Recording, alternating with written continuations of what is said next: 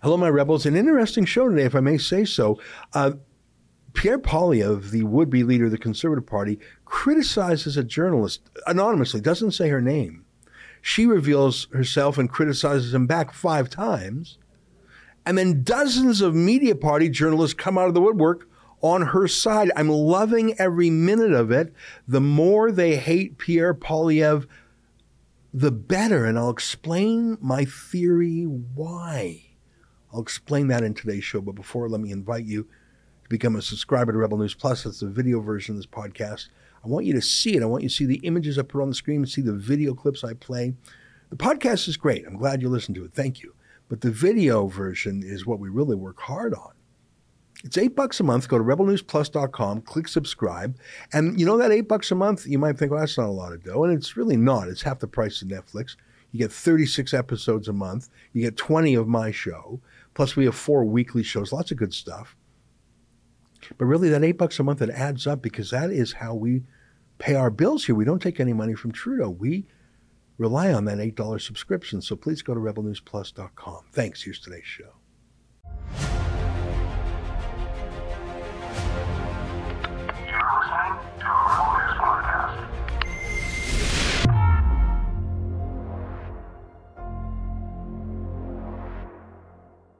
Tonight, the media party has decided to kill Pierre Poilievre. The good news is, I think he knows that. It's July 11th, and this is the Ezra Levant Show. Shame on you, you censorious thug.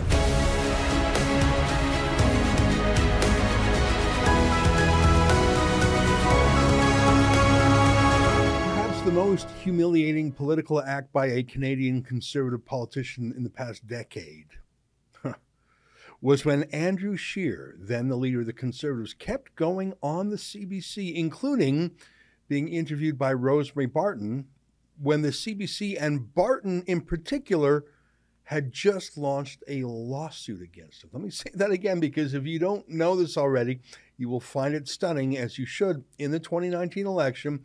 In the middle of the election, the CBC, the state broadcaster, and Rosemary Barton, their top Ottawa reporter at the time, they literally went to court to sue the Conservative Party of Canada right in the middle of the election that they were covering.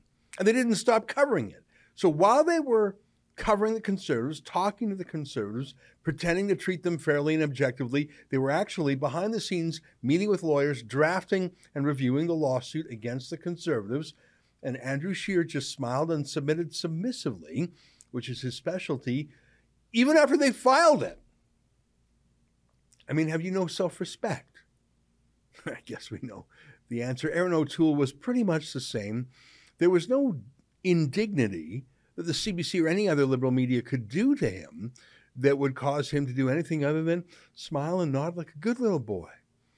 I mean, did they actually think, Andrew Scheer and Erin O'Toole, in the moment when it counted, that the CBC would, be their friend, that the Toronto Star might choose them over their dear Justin Trudeau? Did they really think that maybe the CBC and the Globe and Mail actually liked them? They like me. No, they don't, mate. Just like, I don't know, if you go to a strip club and give the dancer a tip, they'll pretend for a moment that they like you, but they don't really like you. In fact, they probably despise you. Newsflash, Conservatives, the media does not really like you. I mean, look at this. Look at this story in the Globe and Mail. Trudeau mobbed by admirers at Stampede Pancake Breakfast. Now, that's dictionary definition fake news. In fact, it was not a Stampede event. It was a private Liberal Party event held in a parking lot just for party stalwarts. No one else was invited. Here, listen to the first few moments of his speech. You can actually hear a heckler call him a traitor several times at this love-in. Take a look. Great to see you here. Great to see so many people understand here. So many happy people here. I'm glad you're here with my son Xavier as well. I know you're all lucky. Yeah, mobbed by admirers at the Stampede. Please stop lying. That was a story for the Canadian Press, which is a wire service.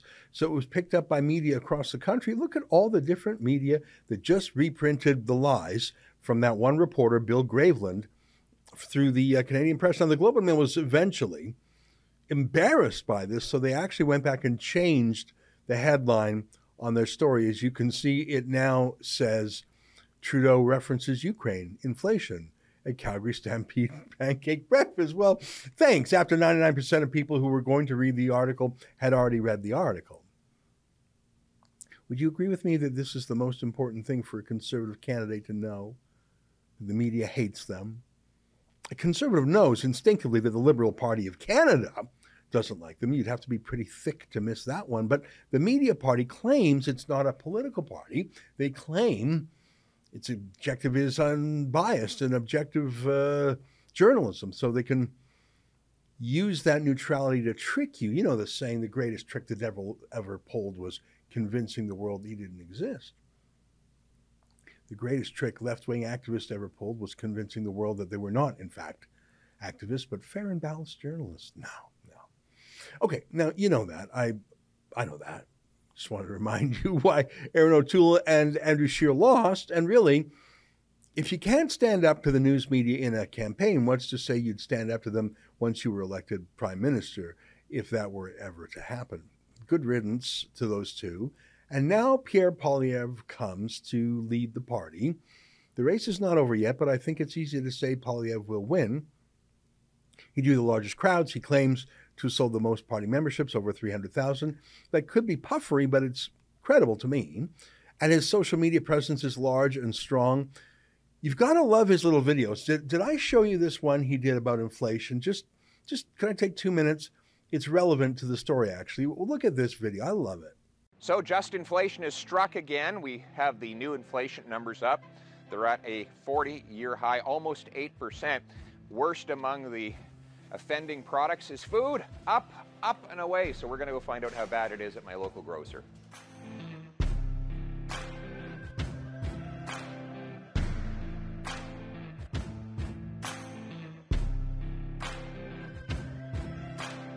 What can my bag of groceries tell you about inflation, or just inflation? Numbers out today, 10% increase in food prices. Let's go through the items and how much they've risen one by one.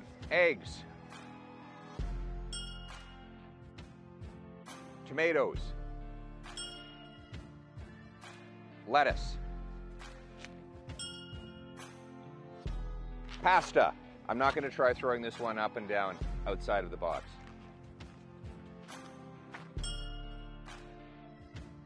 Ground beef. 10% food price inflation in 1 year alone. Why? Trudeau's brought in a carbon tax that increases the cost for farmers and truckers to produce and deliver the food that we eat. 2, he's running monster deficits that he's paying for with printed money. More dollars chasing fewer goods always equals higher prices for everything. And 3, government gatekeepers are driving up the cost of farmers to produce our foods and truckers to deliver it, including the vaccine mandates, which means we have fewer truckers to deliver our food. So what's the solution? 1, get rid of the Trudeau carbon tax to reduce the cost of everything. 2, cap government spending through a pay-as-you-go law so that we can phase out the deficit and stop printing inflationary money. And 3, let's get rid of the government gatekeepers that are burdening our hardworking farmers so that they can produce affordable, safe food for all of us, and get rid of all these mandates so our truckers can more affordably deliver that food to our local grocers. That's just common sense. Now, take back control of your life. Let's make this the freest country on earth.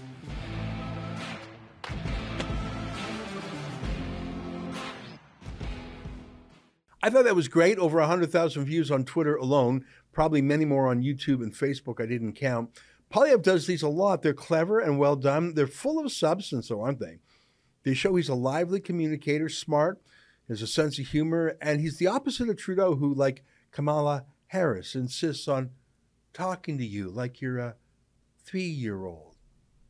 So Poilievre goes straight to the people for free. Those aren't paid ads, those little videos. They're shared by real people, which is more valuable. Poilievre has stopped going to Conservative Party of Canada debates. Now, it's frustrating for journalists, including for me, but that's sort of the point. Why bother having other candidates take pot shots at you, and why bother letting the Rosemary Partons of the world ask you fake gotcha questions. I like those little videos that Poilievre does, but back to the media. Poilievre has generally avoided them, and he has pushed back against them in a good way. He's not as antagonistic or personally mean towards them as I've seen Maxime Bernier be, but he's definitely tougher than any conservative in recent memory, including Stephen Harper, who had 9 years to solve the CBC problem but didn't. But here's what I'm so excited about today, and this is good news, and I'm not being sarcastic. Came out of the blue, a press release by Pierre Poilievre. I didn't really understand what he was talking about. He said, "No wonder trust in the media is at an all-time low. One of Global News' so-called journalists decided to smear me and thousands of other Canadians because we criticized the federal government's unscientific and discriminatory vaccine mandates. My campaign's response to this attack." And then a page-long sentence. Now, I'm going to read it, in part because it's long and I want to show you it's long. It was about Poilievre walking with veteran James Topp, who walked across Canada to Ottawa in support of freedom. It was part of the trucker rebellion. I'm going to read it to you now, okay? This is what he put out the other day. Canadians' trust in the news media has reached an all-time low, and when we look at your coverage of these issues, it's easy to understand why. Instead of just covering the news, unprofessional journalists like you try to set disingenuous traps to attack your opponents. At every available opportunity, Pierre Poilievre has supported and will continue to support Canadians' right to restore their freedoms and take back control of their lives. He has done this all while repeatedly calling for individuals who engage in illegal behavior to express heinous views to be held accountable for their actions. Mr. Poilievre has stated unequivocally that, quote, any and all racism is evil and must be stopped. Since you insist on demonizing Canadians who dare to speak up against the Trudeau government, we can only assume that Global News is content to be a liberal mouthpiece. Mr. Poilievre supported James Topp's singular cause of ending vaccine mandates so people can take back control of their lives. Your tactic seems to be to demand Poilievre answer for all the words and deeds of not just everyone he has ever met, but also everyone they have ever met. That amounts to guilt by multiple degrees of separation. Mr. Poilievre meets and talks with thousands of people who meet and talk with thousands of people. Each of those people is individually responsible for their own words and deeds. For example, Mr. Poilievre has met with Justin Trudeau. That does not make Mr. Poilievre responsible for Trudeau's many racist outbursts, including dressing up in racist costumes and mistreating visible minorities in his own party.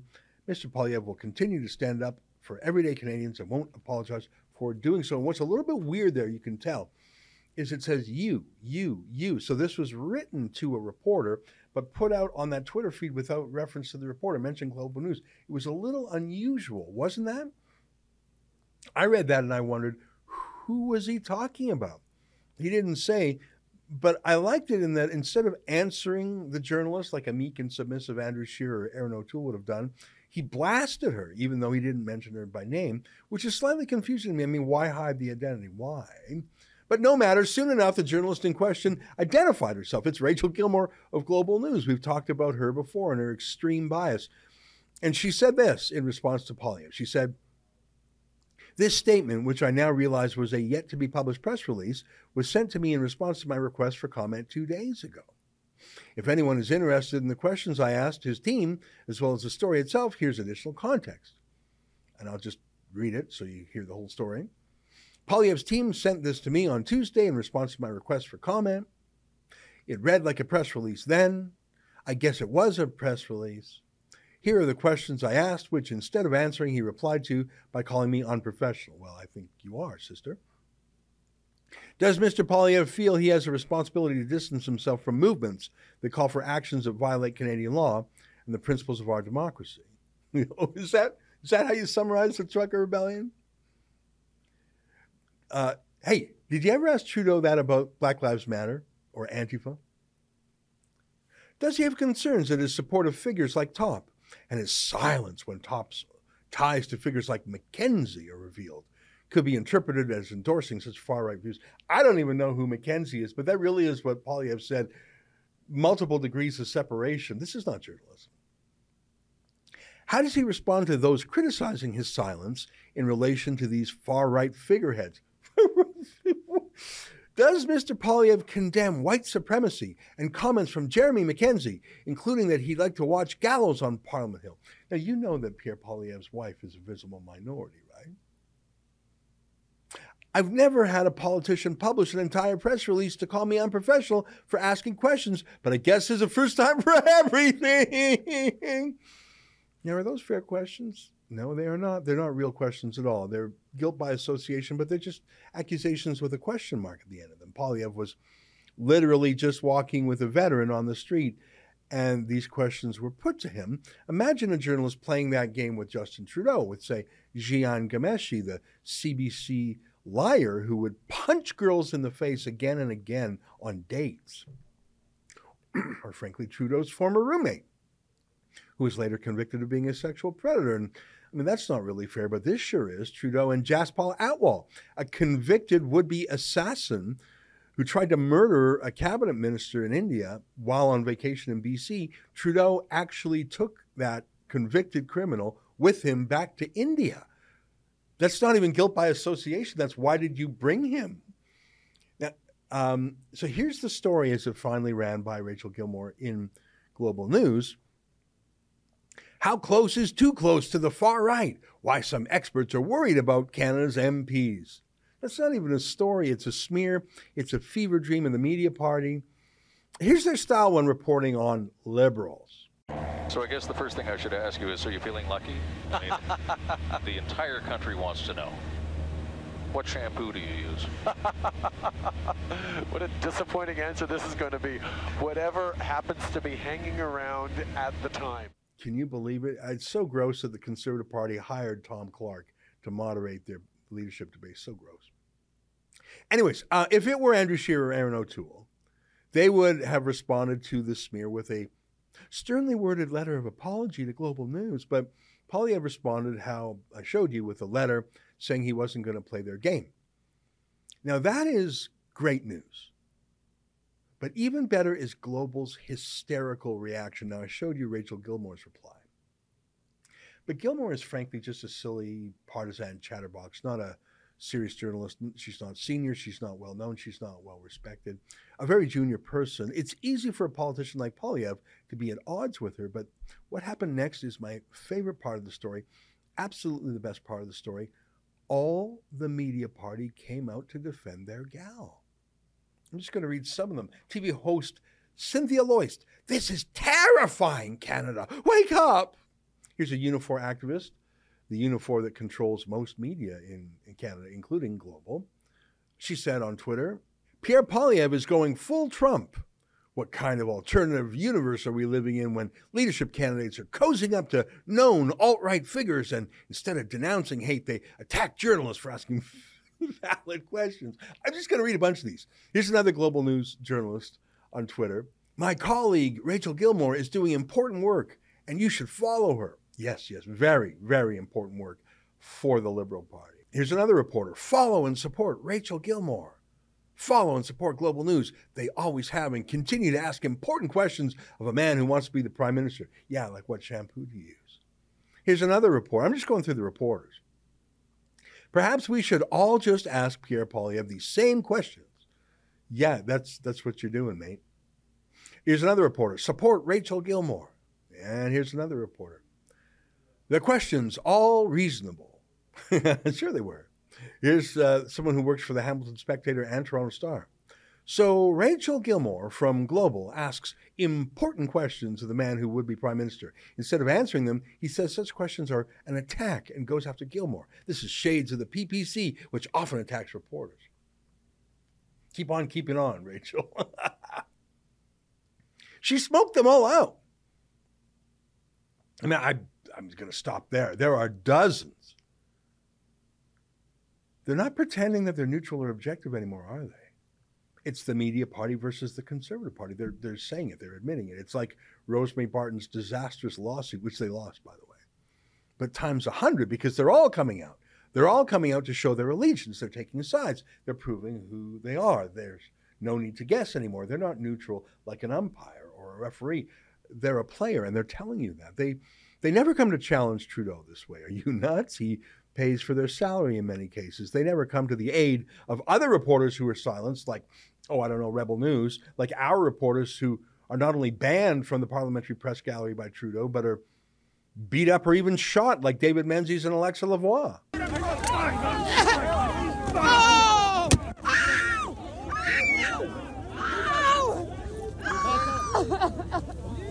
girl, you all right? Got shot. Take care. Bring her out. Bring her out. Come on.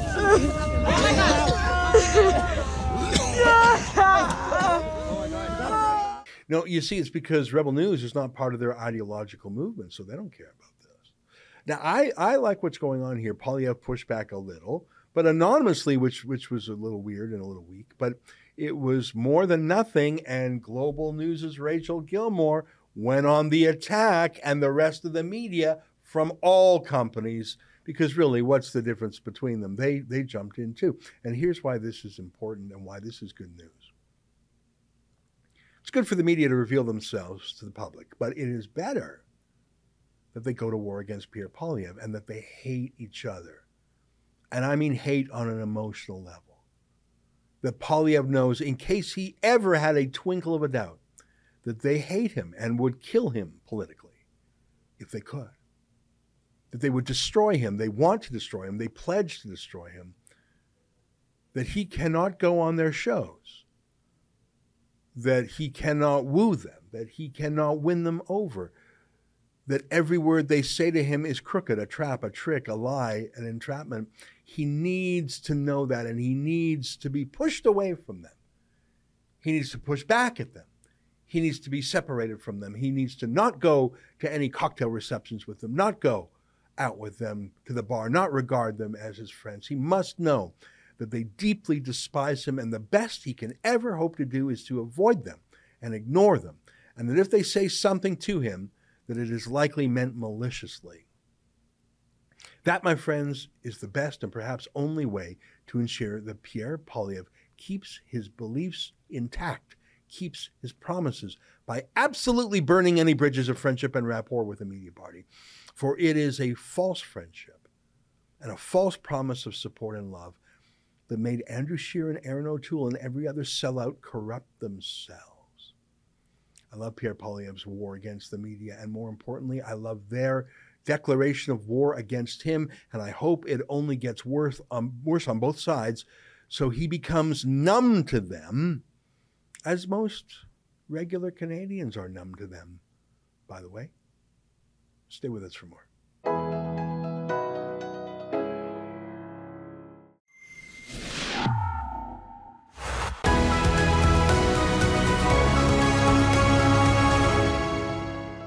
Hi everyone, just a quick update from me. I'm at the aftermath of the fire that broke out in this particular store called Picnic. And as you know, Picnic is a company that is funded by the Bill and Melinda Gates Foundation. And there are speculations all out there suggesting so many different things. The truth of the matter is we don't actually know what caused the fire.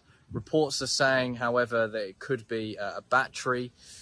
Because this grocery store, or this Picnic grocery store, uses electric vehicles to deliver groceries to citizens. So that is the current speculation. But I'm here at the scene, and the devastation from the fire is unbelievable. But remember, go to farmerrebellion.com. It's very important you visit there. We are currently updating everyone on the news that is happening to do with the Dutch farmer protests here in the Netherlands. So please, farmerrebellion.com, visit there and keep yourselves updated. Cheers. Well, that is a video from our special project. I don't know if you got an email from me over the weekend, but we have a team of 3 journalists in the Netherlands now, and we're covering what we call the Farmer Rebellion. And we have a whole special website at farmerrebellion.com. It's a compilation page of all our videos. We've got 3 journalists over there because I think there's some connections, or at least some thematic connections, between the Farmer Rebellion in the Netherlands and the Trucker Rebellion in Canada. In both cases, sort of grassroots, authentically, organically organized, like it's not run by a political party. It's just ordinary people saying we've had it with this globalist, top-down, rights-crushing government. In the case of the truckers, it was forcing them to have vaccines to do their job as truckers. In the Netherlands, it's about shutting down their farms for some global warming or global pollution utopia scheme. Very crazy. And so we thought we better check it out, because I simply do not trust the mainstream media. as if the mainstream media were covering it at all, other than perhaps to disparage it. So we've got 3 journalists over there right now. One from Canada, our friend Lincoln Jay, a freelancer joining us from the Post Millennial who lives in Seattle. Her name is Katie Daviscourt. And of course, our UK Bureau Chief, Lewis Brackpool, who joins us now via Skype from a lovely, lovely rural setting in the Netherlands. Lewis, great to see you. I'm jealous. It looks like such a beautiful place you're in. Tell me, first of all, where are you? That's a great question. I mean, I'll be honest, even if I did know where I was, I probably couldn't pronounce it. So I don't want to even try and offend the Dutch people. So I'll pass on that if you don't mind. That's very true. It's quite a unique language with unique sounds. Yeah. But you're based in Amsterdam, and it's not a huge country, so you drive a couple hours. And if I'm following your journeys, these protests are rather sporadic. They come, they wait a few hours, and then they go. I saw, for example, you guys seeing a protest on a major highway where they broke out a barbecue and had like a barbecue in the middle of the highway for a few hours, and they moved on. You tell me, what's it like over there? Who are these farmers, and what are they protesting against? Sure. Well, to start with, this place, Netherlands, absolutely beautiful, and everyone that we've spoken to has been so friendly and welcoming to us and the Rebel News team to come and report on these protests. We've been heavily involved on the ground with farmers and supporters of the farmers who have simply had enough of this World Economic Forum policy. I want to call it the tentacles of the World Economic Forum that are sort of investing Europe and the remainder of the world at the minute, where we actually met up with farmers and supporters recently. One that you mentioned, a blockade, where we went on the A37, which is on its way to the German border. And we followed this convoy, and their plan was to block the traffic before heading into the German border.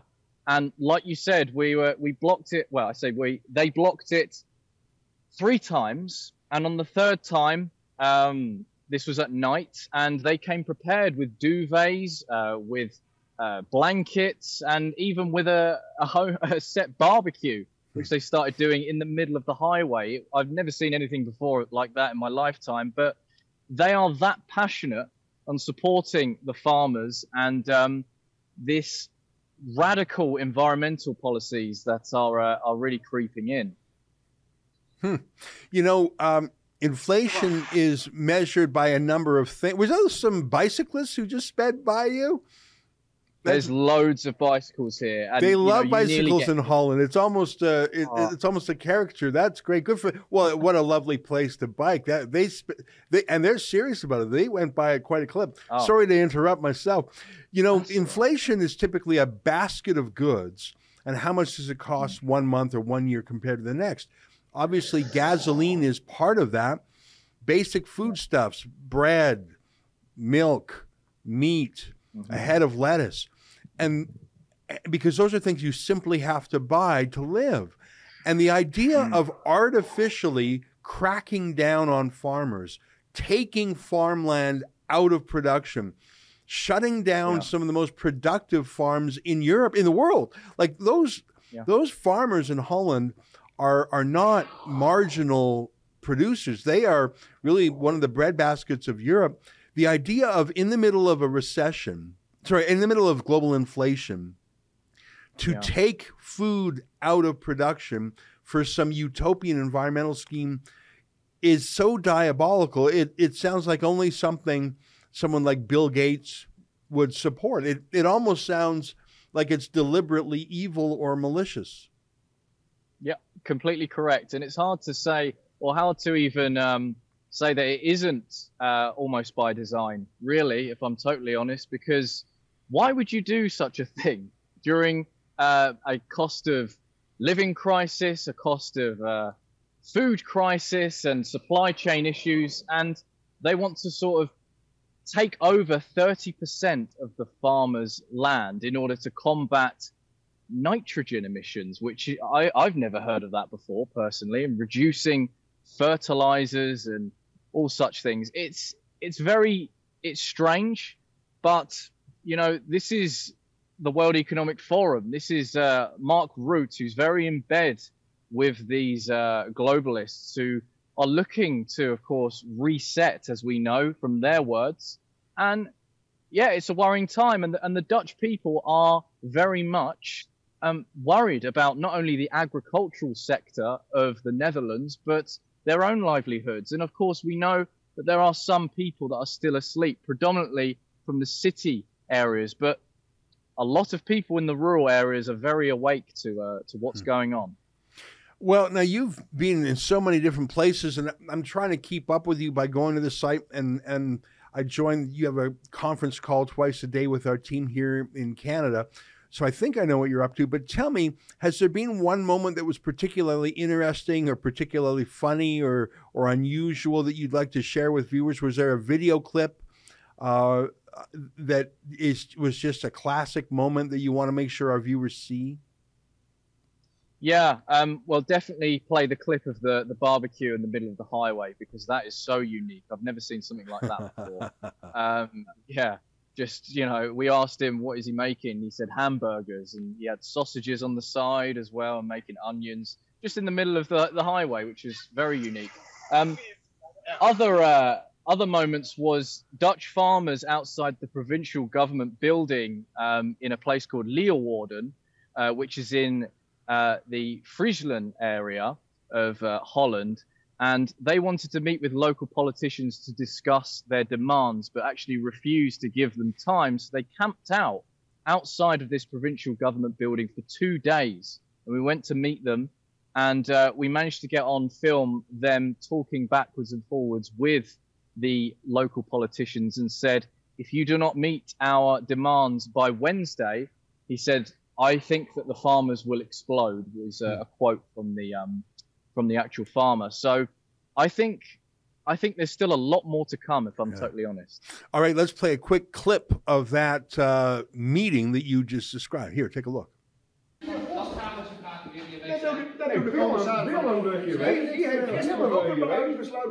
Als die ervoor wegdraait, moet hij dat gewoon eerlijk toegeven. Dat geeft niks. So you just had an exchange with the guys who are here at the government. Yeah. Could you explain a bit to the viewers what the exchange was about and what has come to some sort of ultimatum here? Last week we were here. We have an exchange with the politicians here. The half of them didn't show up. Right. Okay. Now the man told it went a little bit wrong. Right. We came here yesterday. Nobody showed up. We're here today. Nobody showed up. We had only one chance left. Next Wednesday, the 13th, then we go inside. All the politicians has to be there, so we can make the point straight. Because that's the last day for the vacation for politicians. Then they are 2 months gone. Yeah. And if your demands are not met next Wednesday, if they don't give you the meeting, what do you think will happen? I think the farmers will explode. I think that is going to happen. All right, Louis, I know you're busy there. You've got a lot of things going on. In fact, I understand that you have an interview with an American news network called OAN, if I'm not mistaken. I'm very glad to hear it. Make sure you wave your Rebel News flag, but those are friendly guys at OAN, and they're interested in these things. They also followed our coverage during the Trucker Rebellion a few months ago. Have you seen other journalists on the beat? We know there was a Japanese journalist you guys bumped into, but have you seen anyone from the CBC or the BBC or the New York Times? I mean, listen, it's a big country. You wouldn't necessarily bump into them, but what do you make of the coverage so far of the farmer rebellion? Is it being given the coverage it deserves by the mainstream media? Simple answer, no. No, it hasn't, if I'm totally honest. The only other media outlet that has actually given some form of coverage is the Epoch Times, that were around, but they didn't even ask questions to the farmers. We were the only news outlet that stepped up and said, hey, has the government actually given you a say? Has the government actually been in contact with you? Because I believe, and I think a lot of people around the world believe, this isn't just a local issue. This is an international one. So I mean, this is classic mainstream media. If they don't want you to see something, they won't show it. Yeah. Well, the Epoch Times, I'm glad they're there. They're one of the good guys too, and they're sort of contrarian. But I fear that if all you got in the way of news was what the BBC or the CBC or the Toronto Star told you, you would not know what's truly going on, and you would not know that these insane environmental policies that's just all talk, when they actually move from talk to action, it's devastating, not just to the economy and productivity, but to people's lives. And that's one reason you guys are over there. It's an interesting story. There's echoes of the trucker rebellion, but if it can happen in Holland, you're bloody well right it can happen in Canada too, especially since our prime minister is so similar to their prime minister. They're both globalist people who don't really care about local democratic sovereignty. They want to fit in with the Jet Set Club. I think you're doing important work there. Give us one last word, Lewis. What do you plan to do in the next couple of days? So, because, as you mentioned earlier, the protests are very sporadic around the country, we're keeping an eye and ears on the ground to next protests that will be happening across the Netherlands, especially in the northern region where it seems to be the most active in terms of protests. So we're going to keep coverage over at farmerrebellion.com. So please, if you're watching, check out the website, go to there. You can help donate as well and keep our reports going. But we'll be constantly boots on the ground, going to all these different protests and speaking with the farmers to hear what they have to say, because the mainstream media won't. Right on, Lewis. Well, I'm very jealous of that gorgeous countryside scene, and it really is a highway for bicycles. It's just such a hoot, and it's been many years since I've been in Holland, but that is a very Dutch thing. Take care, my friend. Give my regards to your colleagues, Katie and Lincoln, and keep up the great reporting. Thank you very much, Ezra. You take it easy. All right, you too. There you have it, Lewis Brackpool, on the ground for us in Amsterdam, or outside Amsterdam. The website is farmerrebellion.com. Stay with us. More ahead.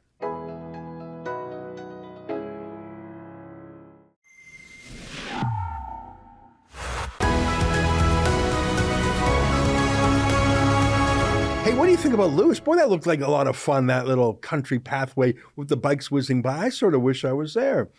The trouble is I could fly there because unvaccinated people can get on planes in Canada again. But coming back to Canada, I'd be forced to a 2-week quarantine, which doesn't even make sense. By the way, a year ago in Canada, the quarantine for people was 3 days. Now it's 14 days because Trudeau just wants to win his vendetta, be vengeful.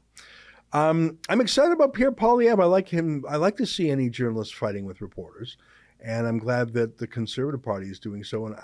But like I said, much more importantly, I'm glad that the media party is declaring war on Poilievre so publicly. I want them to hate him and vice versa. That's the only chance we have of protecting him from them.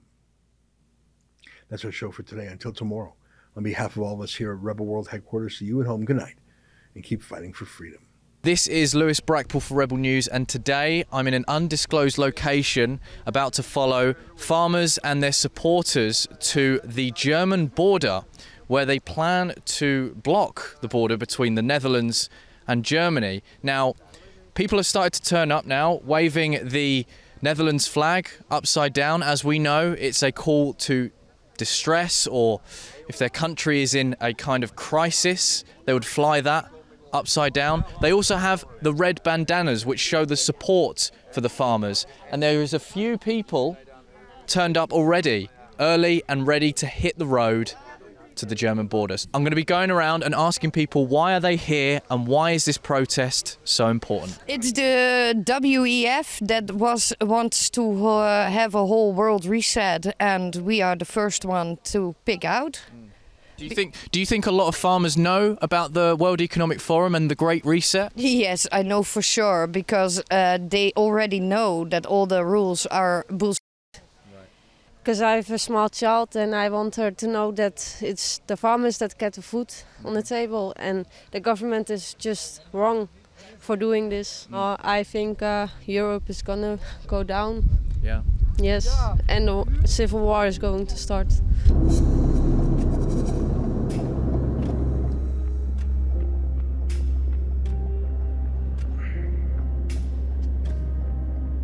So we're currently sandwiched in a convoy of supporters for the farmers where they're making their way to the German border on the A37 with plans to, I believe, block the border.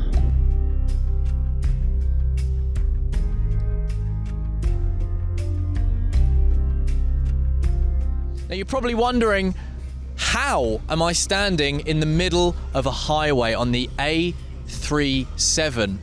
Let's take a look. Dutch farmer supporters have blocked it. How do you feel, how do you think the Dutch government has treated the farmers? No, not good. Not good. It should be the different. Different. Not something needs to change. Yes. Yes. I think they have. Yeah. I think the farmers have to be more rights. Like have to have more rights. Yeah, have to have more rights. So why are you here today specifically? We just want to go home. Yeah, we're stuck here. Yeah, by accident. Yeah, but we didn't know that this was gonna happen. No, we didn't know. Okay. We're from a. We want to go party. We're from a but we understand. We understand. But if the police turn up to this blockade, what will happen? What is your next move? It's what the police do if they are, how do you say it, nice to us, we will talk with them, but if they are gonna fight with us, maybe we fight back. It's on to the police. If they want to talk with us, then we talk, and maybe we can go or somewhere else. But most time it's the police that go fight first. I guess it's safe to say then that tensions are very high in the Netherlands right now? Yes.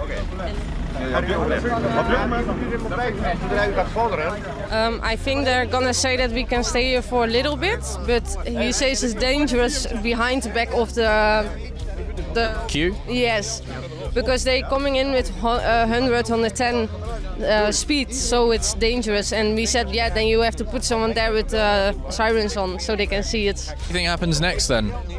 I don't know if we have to leave. I think we're gonna leave because we don't want to fight. We're just in peace with them and they are in peace with us, so it's okay. There are good cops and there are bad cops, and that's always, but they can always, maybe these are the good cops and sometimes you have bad cops, but it's like how they come to us. If they come to us like this, then it's not good.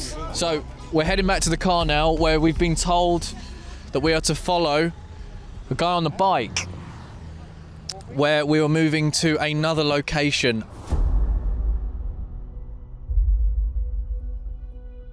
The protesters are doing a slow drive across the highway. We're right in the thick of it, and we're right at the front as well, to add.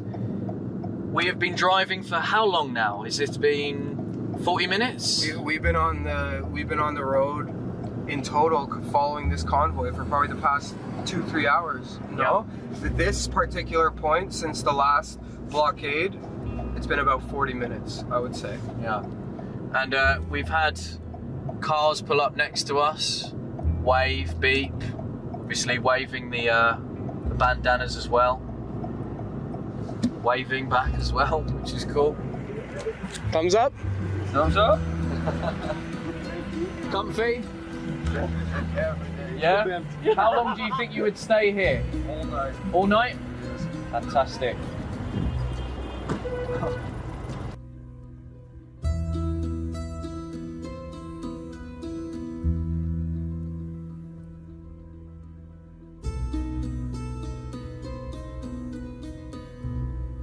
Police have just arrived at the front of the blockade, so we're going to go and investigate and see what they're saying. Of course, I don't know the Dutch language, so you might need to translate it.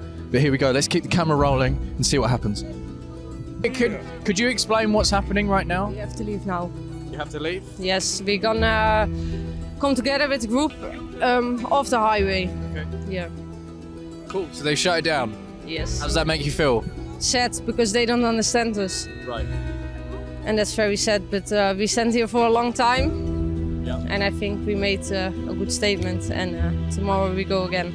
Tomorrow you go again? I don't stop it till it's finished.